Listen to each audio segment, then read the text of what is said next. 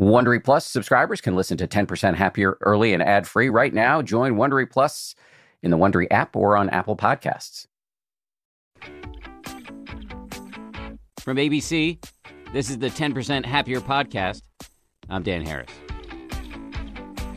Broadly speaking, we kind of have a mix of guests. On the one hand, we have serious meditation teachers, and some of them are really fascinating and deeply weird, and that's cool. The other thing we do is we bring in people who are really interesting and doing fascinating things out in the world who also happen to meditate, and I am just obsessed with that connection between success, however you want to define that, and what role meditation can play in that.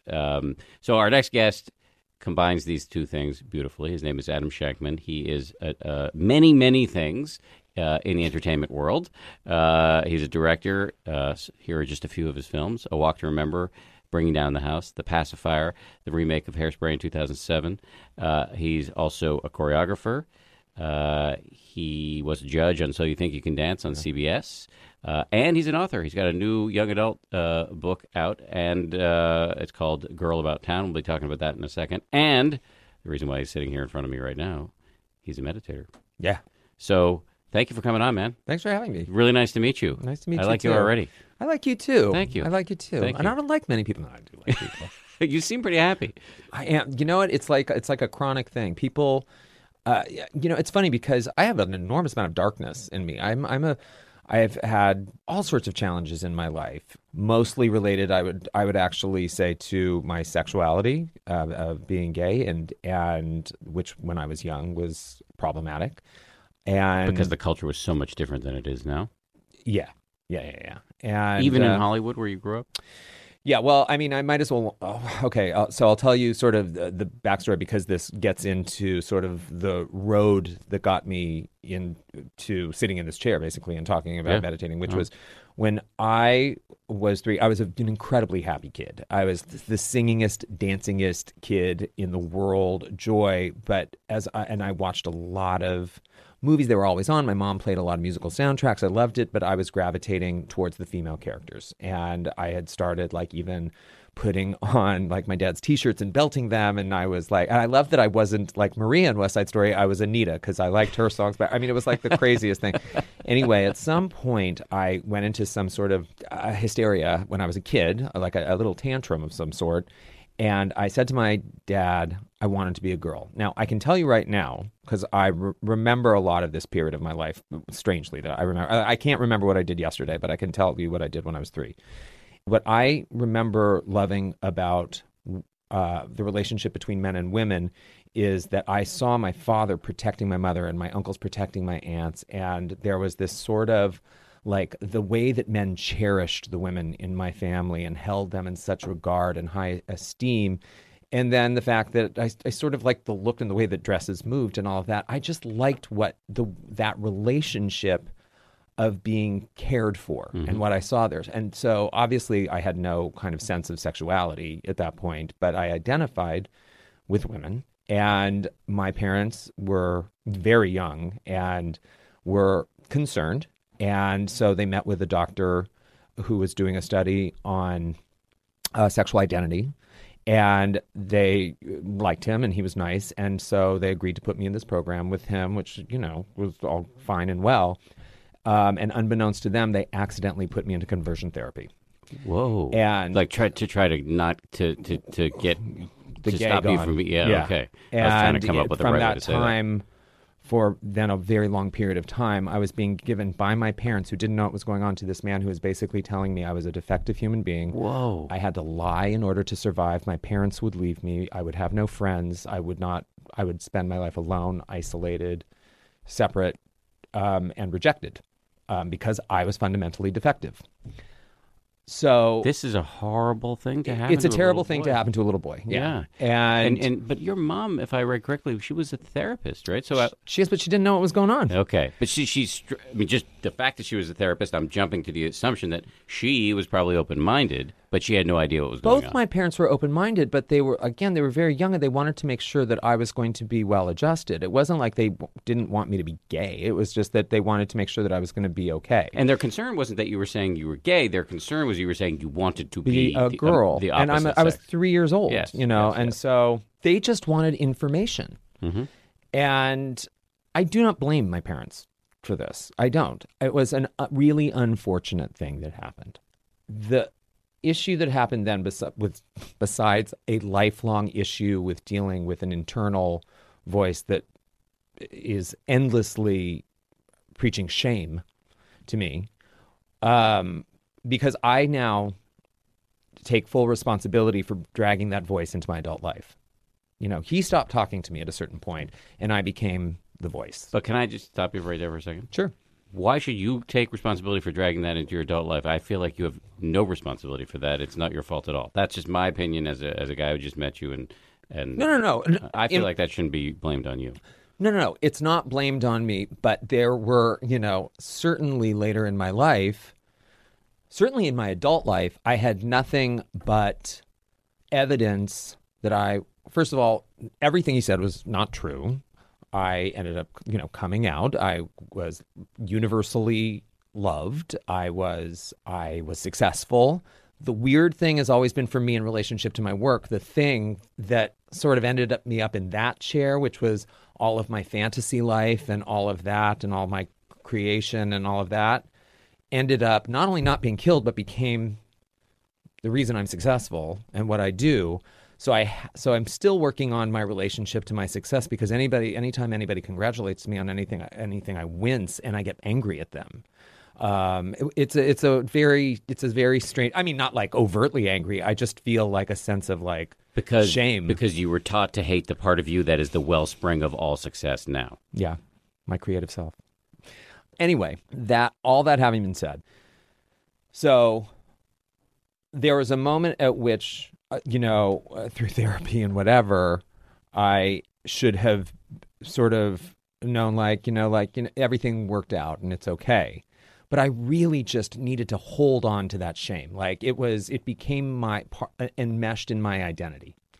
And this is and remember, all this is in response to, you seem like a really happy guy. Yeah. The strange thing is, as I was getting more successful, I was doing things, everything that I was identified with was about hope and happiness and Hairspray. Not settling and fighting for yourself and doing the right thing. And yet I had this horrible darkness in me that ended up manifesting itself in a lot of drinking and using and all of that. And then when I had my first experience with something not going well work-wise, I just went down. When we come back, what was the project that sent you over the edge?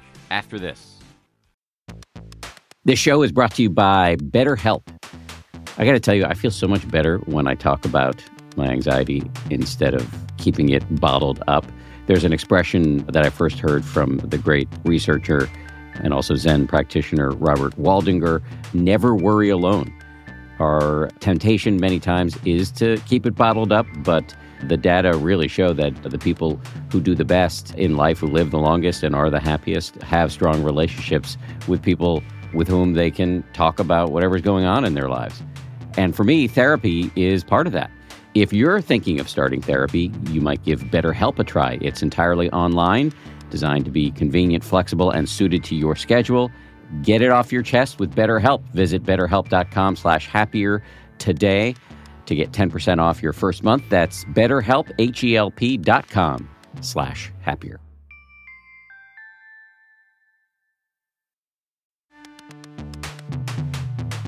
As they say at Amica, empathy is our best policy. Whether you need auto, home, or life insurance, they're ready to help you protect the things that matter most to you. They're a mutual company, customer-owned, in service to you. Amica representatives are here when you need them, and you can take comfort knowing a real person will be there on the phone to take care of you, because the greatest measure of their success is your satisfaction.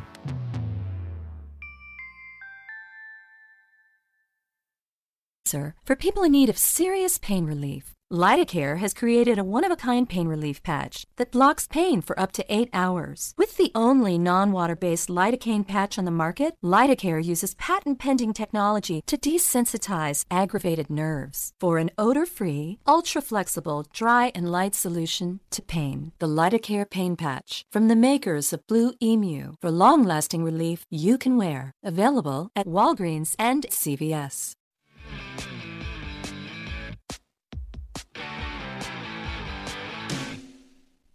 The drinking and using. Yeah. How bad did that get, and what were you using? Bad. Well, here's the thing. I started when I was 15 and never stopped until, oh my God, 2.5 years ago, which means it was like 35 years of solid using. I discovered cocaine when I was that age. 15? Yeah. And when I discovered alcohol, I was able to become social, and I was able to not deal with the ugly voice in my head and all that. And then, of course, later in life, when it turns against you, suddenly it actually ends up turning the corner, and it amplifies the ugly voice yeah. and all of that. So were you drinking and using every day? No. I mean, certainly by the end, I was drinking every day. I never was a everyday user. Of cocaine. I was never an everyday user. But what happened with me was alcohol became a gateway, kind of, for me to do that. So, And what was the project that went pear-shaped that sent you over the edge? Rock of Ages. Rock of Ages, the musical? Did The that not movie. go well? Oh, the movie. It didn't do well. It didn't do well, and it was not about something that I understood or particularly like. I ended up. I don't want to bash the movie. And you directed this movie. I directed it, Yeah. but I had this like really gnawing suspicion that what was good about it was that it was like this great fun karaoke play that people really loved, but that it didn't contain enough substance to ever really be a movie. But everybody around me was telling me, no, it's a movie, it's a movie, it's a movie. And I didn't listen to myself. And I should have, but I didn't. And I made it, and I love everybody who I made it with. I don't have a problem with that. But I have a problem with myself well, here's the good news. I'll never do something like that again, where I just absolutely shut myself down and say, like, no, just do it anyway. Like, if I have an instinct about not doing it, I won't do it now, So there was just no room for how I felt or saw the world or anything like that in that movie. And I pushed some of it in it. I got some of it in there, but it ended up... So anyway, because it didn't perform, I ended up getting really dark. And can you put some meat on the bone there? What do you mean by dark? Well, that's when the daily drinking started, and a lot of isolating, and I just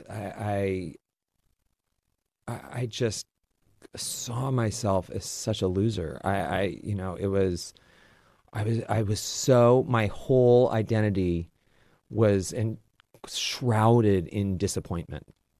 And yet it was something that I thought was coming for a long time. So then I got proven wrong the bad way.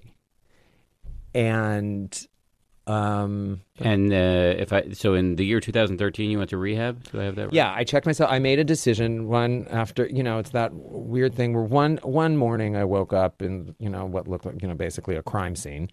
And I went, you know what, this is terrible. This is really, really terrible. And what did not bother me was the idea of not drinking. What made me uncomfortable was not knowing what was on the other side of it and what was going to soothe me and what was going to make me feel okay and what was going to make me be able to manage my stress level and my, the voices and all of that. So, and not like demented voices, just like the negative critical voices. Yeah. And the inner critic. Yeah. And so, but I said, you know what I need to do? I need to understand what this is all about. I've been doing this for so long. I need to understand why. Because I also was not one of those, let's have it. I'd go out to dinner with friends and we'd have a drink or a glass of wine with dinner. And then I'd come home and literally flip on Law and Order SVU like marathon and drink a full bottle of vodka every single night. Whoa. And how were you by functioning myself the next day? I was fine. I used to joke that, people are like, "Are you hungover?" I was like, "I call it awake," like that. So, and I was like a great, and it was my your friends, baseline. It was my baseline, and my people, and I absolutely was functioning, and a lot of people were really surprised when I checked myself in, and nothing happened, nothing big, catastrophic happened out in the world, but what happened is I saw a piece of time where I thought I could disappear. And nobody would know the difference. No one would miss me. And because work was shut down. It was December. So it's like, Hollywood shuts down in December. So I took care of some obligations. I did a bunch of research. I found a place where I wanted to go that I felt comfortable with. And I checked myself in for a month. And I came out after a month. And I've been, happy as a clam ever since. No relapse? No urges? No. I mean, there's always an urge for a sense of relief. There's always like, I got no medicine no more. You know what I mean? Yeah. And so, but there's never been anything to threaten. It's because I have that very clear, not just memory, but knowledge that when I drink, I don't want to have a drink and relax. I want to obliterate. Yeah. And so since that no longer sounds appealing, Well, which is not to say that I haven't had some really challenging times where I've been very uncomfortable since I've been sober. I've been incredibly uncomfortable. I've had some really challenging stuff happen, but but I've gotten through it, like pretty much sailed through it. good for you. Yeah, I feel lucky. What did you find that you said you were worried that there would be nothing to soothe you? Have you found things that are soothing? Well, listen, if I want to quiet my head, because I no longer have that critical voice screaming at me. That has largely gone away. The one screaming that you're Deficient defective and bad and all of that. because I you're don't gay. really. Well, for everything. Yeah, I mean, see. the gay thing was the gay thing again was a gateway to like my overall being and self. But I probably watch a little too much TV. Because I like to go. I'll tell you what I have a problem with that amps me up and kills me is I'm addicted to the news cycle. That is a huge problem for me because you want to talk about something that just creates agitation and stress. It's crazy. So I now have to like kind of monitor myself. And, I live in LA or I live back and forth, but I'm in LA most of the time. And I just want to be on those news stations all the time. And it's a problem. It's a problem. Well, speaking as somebody who works in the news business, I don't think it's a problem. We need people like you or else I'd be unemployed. Mm-hmm. I don't blame you. I blame myself. But and we can talk through this, but because I think that it's that weird fascinating. It's that car wreck thing. It's like you're just staring at the car wreck. And if you stare at it long enough, hopefully you can like wrap your brain around it. And the truth of the matter is I can't wrap my brain around any of it. Well, here's what I'd say about that. And I do want to start talking meditation at some point because I know that's become a big part of your life. But I think, while I'm obviously a huge fan of the news, I've spent the last several decades working in news. You have to understand that we don't report on the plane that lands safely. We report on problems. And so if you're going to be consuming news, you're going to get a view of the universe that is inherently negative. skewed. Yeah, absolutely. So through this process of becoming sober, you also found meditation. I found meditation, and I want to be very careful about how I say the word prayer, but it's sort of like I have sort of morning ritual and evening ritual where I sort of make sure that I am starting my day with a sense of gratitude and trying to look at everything that is positive and to basically say to myself, I am lucky to be alive. It works. It works. And you know what? We have a negativity bias We have these prefrontal cortices at the front of our brain, and they are wired to look out for saber-toothed tigers. Nonetheless, we're wired for threat detection, and we are not wired for like listing the things that we're grateful for. Well, and when you do it, it feels really good. That explains the tone of the presidential election right now. Is everything, it is very fight or flight, everything, and and that is the great appeal. Because it is hitting those buttons in the public that are responding in a fight or flight apocalyptic way. And I mean, we are literally being told that the world is on fire. And it's not that pieces of the world are not on fire, but it's not like the whole world, you know what I mean? There's just no sense of progress. I'm telling you, people are angry. People are angry, but people are telling us to be angry. Also, no one's telling us it's going to be okay. They're saying, if you don't do what I'm telling you, you will die. You will all die. And it creates fight or flight response. So that creates all that activity inside of you. So tell me about meditation. How did that happen for you? What kind? Well, it was recommended as I got sober. It was just sort of recommended as something. Listen, my mom is like a pretty spiritual person, and she always recommended that I do it. And I was like, "What are you talking about? Like, there's no way." Which was my reaction to it too. The hooey, what I mean? I was like, "You got to be." If I'm not thinking, how am I actually doing? You know what I mean? It's like it made no sense to me. But what was really stopping was it because I knew when I stopped and just sat alone with myself, what was loud was the critical voice. So, if that's what's going on in your head, it's really hard to, quiet that, especially if you don't know who you are without it. Mm-hmm. So once I went to a great rehab where it was really mostly therapy, lots of group therapy, lots of individual therapy. Once I really dealt with a lot of my critical issues, and that kind of that blockage disintegrated, and I started going like, oh, I'm not that bad a person, I guess, and I started opening up to the concept that I was okay. And it really just dissolved. I mean, it's crazy, but it really dissolved. I suddenly became open to, plus I was also willing to do anything that anybody said to actually feel better. Do you know what I mean? I really was. And it wasn't about that like militant kind of sobriety. Like, if you don't do what I'm telling you, that they were like, you're here, you might as well try this. And I was like, well, I might as well. I mean, there's no reason not to. And so I started meditating there. At the rehab, yeah. At the rehab. What kind of meditation did they teach you? Or what was the more like qigong and like all of that kind of stuff. Moving meditation. Well, we did everything. I mean, we did a lot of yoga practice. We did a lot of visualization. Mm-hmm. A lot of visualization. It's a classic technique. Yeah, we did. And when they would have you do visualization, what were you visualizing? Mostly positive, sort of like radiating whatever light that you had in there, like unearthing that and coming out. We also did wait, hold on. Crazy.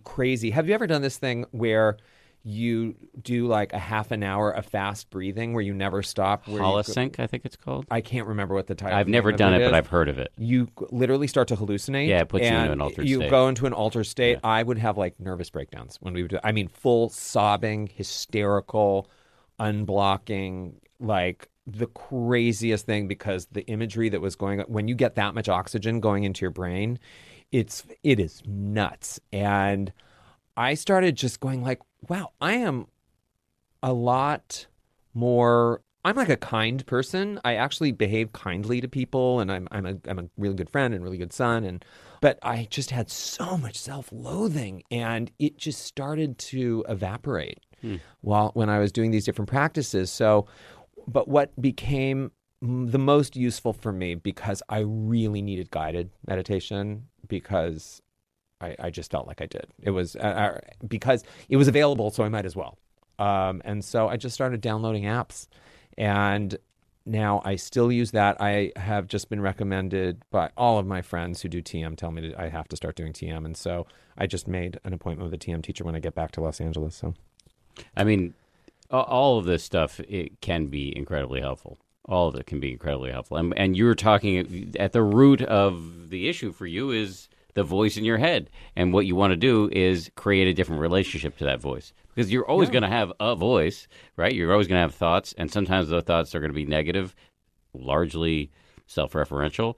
And so you just want to have a different relationship to it. And meditation is a really good tool to do that. well, the other thing that I got really clear with what really became sort of a cornerstone of my sort of life practice, not just my meditation practice, but is this, I'm not big on, I have a problem with my victimhood. Like I do not see myself as a victim in any way, shape, or form, where I think that nagged at me somewhere inside of me once upon a time. And even though I am a boss and when I say yes to doing a movie, hundreds of people are getting employed and millions of dollars and all of that. But there was always something in me that had a sadness. And, a lot of my funny comes from that place. So, and by the way, people who have a lot of that are oftentimes incredibly charismatic, and which is not to say that I am, but it's sort of like it became like part of my thing, and yet all my work is so sunny. It's all so happy, and it's also hopeful. And I look at it and I'm like, who did that? Like it's like a magic trick, like, because it's almost like my real self was coming out and my mind wasn't controlling it in some strange way. So it's not like you were faking it. It was actually coming from some deep place that was papered over by this negative voice. Yeah. So I think that that's kind of what I've come to discover. Now, in my work going forward, I'm really interested in exploring much more like adult kind of work and much more intensive character work and much more things that are not quite necessarily so family, which is not to say I won't do family stuff, but it's sort of like I sort of made my mark doing projects that no one thought was going to work. And it was really for like this sort of broad family general audience stuff, which was just totally ironic that it was me doing it. And yet it was all super successful. Like nobody thought The Pacifier was going to work, or like a Vin Diesel family movie with him and babies and all of that. By the way, least of all me. Like I didn't, and it, it was like my biggest movie. It was like, it's crazy. Like these things that I made ended up just feeling so hopeful and happy and right. And I was like, that's weird. So now that you're feeling happier, you're going to do darker stuff? I'm available to do, well, I want to say more than like, there's a family for everyone. Like I want to say more in life than that. And I have, like, for example, here's a story. I have a project set up at HBO that is the Stonewall story, but told from the perspective largely of the guys who opened it, which were three mob kids, Italian straight guys, businessmen who were like 19. Just for the uninitiated, this is the Stonewall riots. There was a bar in the West Village where there were riots by the largely gay clientele against gay bashing and the police and the world. By the way, it was like, listen, the world was on fire at that point anyway. It was like just coming out of the Summer of Love, and Mayor Lindsay was going on, and the Black Panthers, and the counterculture movement. Everything was going on in the world, and on that block, it just, the oppression of the gay community just exploded, and the riots broke out for 3 days, and all that. But what people have all sort of heard and know peripherally that the mob was sort of involved. What was true is they actually owned it and they ran it. And they ran it with these, with the handshake agreement that the gay community was going to run it. But they were going to, it was their bar and the gay community, who they apparently had no judgments on, like the sexual nature of them. They were a revenue stream. And they were happy to be they were like these two outlaw cultures, the mob and the gay community, who were being both beaten up by the law, who agreed to sort of make a handshake so that they could, help each other. So is this project going forward? It's just being written now. It's being written now. And a far cry from Hairspray. well, exactly. But it's a story that really resonates with me because I think it is fascinating how everything I think would be true, which is that, a crime family and a crime culture that has so much testosterone back in 1967 must have been some of the worst oppressors. And in fact, they were the guys that lit the fuse. It's crazy. So it's that's a really fun project for me. I'm working on, listen, this is going to sound pretty gay, but the real story of Gypsy Rose Lee's family that the musical Gypsy is based on, the true story of it, their mother was a bipolar alcoholic lesbian who was one of the great child abusers of history. And yet somehow she became this monument of musical theater lore. I mean, there's a reason why it's called, Gypsy, a musical fable. And so I have a project where I'm telling the true story of it and how really kind of Gypsy ended up kind of becoming her mother. And there was a questionable murder that / suicide that happened. It's more interesting. And so it's dark. That's dark stuff. But it's, again, all of it is very character intensive. I'm interested in human stories. Just events on their own don't necessarily do it for me. I like to know what's going on with the people in it. Here's what's interesting to me. I mean, all of that is fascinating, but what under it is something that I'm curious about, which is a lot of people worry that if they fix their psychological problems, or let's just say reduce the psychological pain that's accrued in their life, start meditating, get happier, they're going to lose their edge. But what I'm hearing from you is you just did all of the aforementioned, and in fact, your work may get edgier. Yeah, I think so. Well, I'm not afraid anymore to explore any part of me or any interest of mine at this point.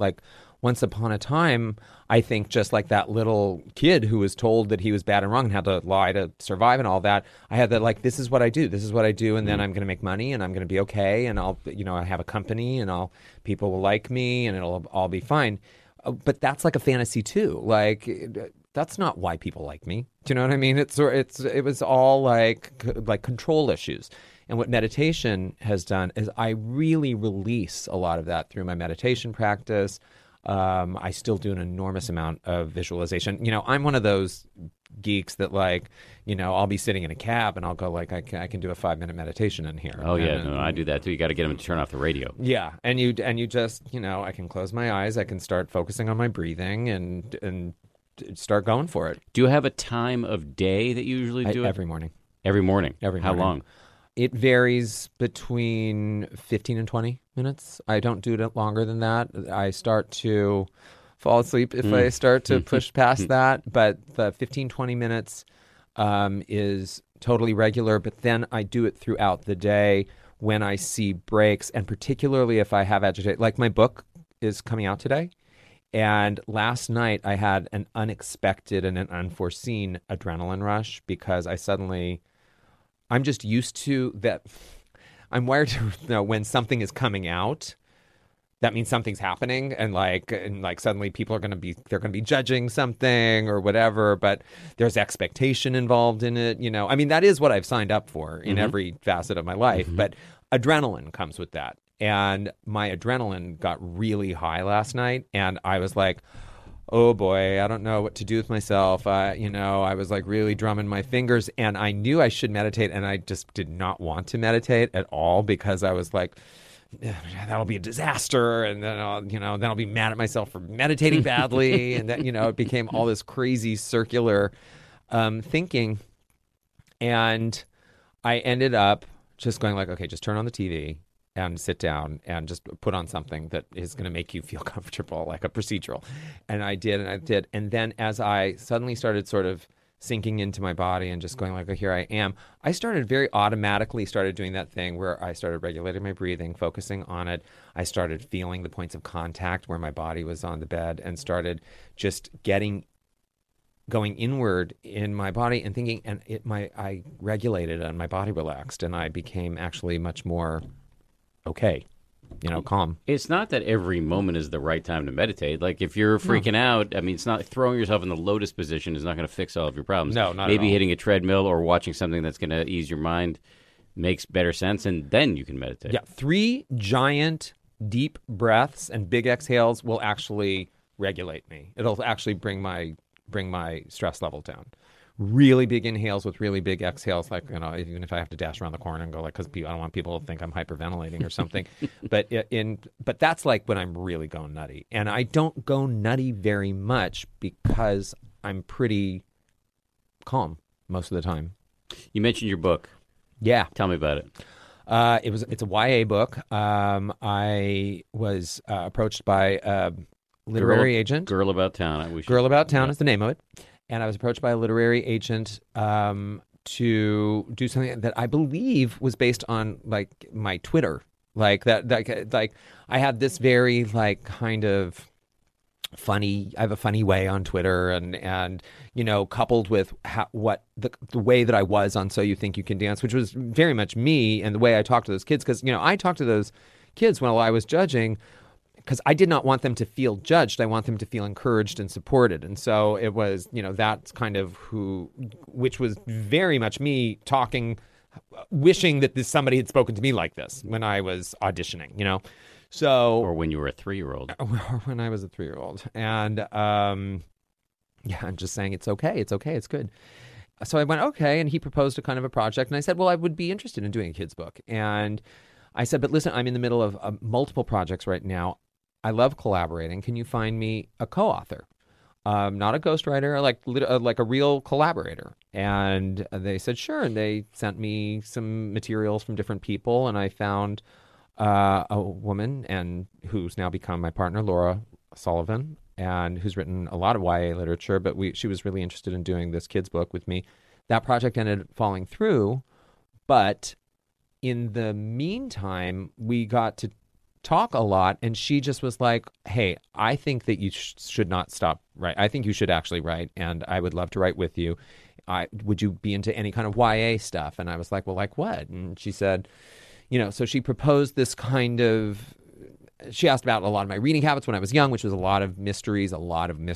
And she said, well, you love Hollywood. Is there anything? I said, well, it would be fun to do a young person's version of The Thin Man, and try to create those characters, but in their, kind of late teens, but have that kind of bantery kind of.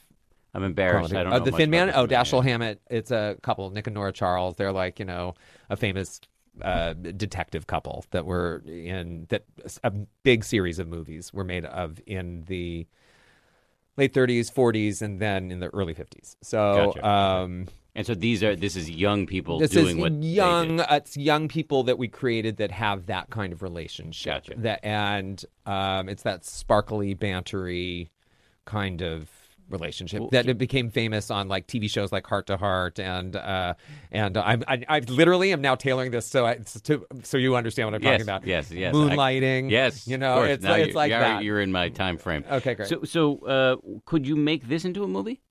Well, you could, except that the market today, I'm like, leave it to me to write something that doesn't seem like anybody would want to produce it right now. But if the book is successful, then of course somebody would want to make it. But it's a period mystery that has comedic leanings as well as suspense, but with young people in it. So it's like, I don't know who gets that movie made. It's like there's Elle Fanning, or like I'm begging Selena Gomez to do this lead in a period mystery. It's all too mannered. It doesn't fit with what's out there in the marketplace. I mean, the only person, maybe it's a procedural. It could be a procedural like Heart to Heart and all of that, but it would have to be CW, and I don't know who's doing young period pieces. It's all set in the 1930s in Hollywood. That's expensive. I've made a lot of stuff, and I'm telling you, it can be expensive. I know you can do it cheaper, but it's still a thing. Listen, I will say this: if the book is a hit, somebody's going to want to make it. You're looking at me like, I'm telling you. I mean, I just like I have a bias toward my own ideas. Yeah. Here's my last question for you. I have been meditating for a couple of years, and I've played the drums since I was 10, so I have some rhythm, but I can't dance. Yeah, I mean, that's just not true. Well. Like, what, you can't dance like Misty Copeland? Yeah, sure, maybe, but you can. I mean, everybody can get up there and step touch on the dance floor and do all that. I mean, dancing can be literally putting on music and just jumping around and flailing around off beat and doing something where you're just, losing yourself in a sense of physical expression. And that is dancing. I mean, the stuff that you think about as dancing, that's like organized, that's like, No, it's rule about laden. unlocking your body and not feeling so self-conscious. And That's all on you. yeah, well, that's what I'm saying. I can't do it, and I would think that I'm working on my mind. Hey, in a way. meditation guy. Yeah. What is it with I can't? That's such. I mean, maybe you can't become an astronaut right now. Mm-hmm. You can dance. That's so on you. I don't have any sympathy for you right now. Like, I can't dance. Yes, you can.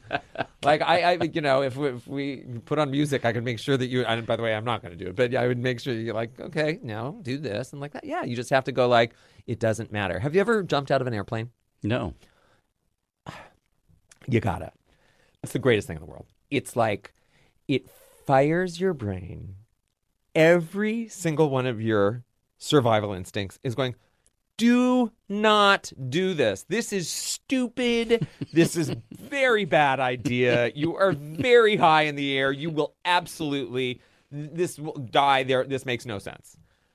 And I've done it now many times because I could not believe the experience of it, because the sheer act of getting past everything your brain is telling you and pushing past it and through it, and then experiencing the unbelievable exhilaration of 1,000,000% not being in control of what's happening, and then suddenly taking control, or control being taken because I did it in tandem, and having trust, and then floating for all that time. But that adrenaline rush cleanses your brain like nothing else. It's like putting your brain through the best Maytag, Kenmore, whatever. Or like a colonic for the It's brain. like, Yeah. I mean, no, better, more cleansing than a colonic, because colonics still leave stuff there. But it's like, that's a hell of a colonic if it got everything. But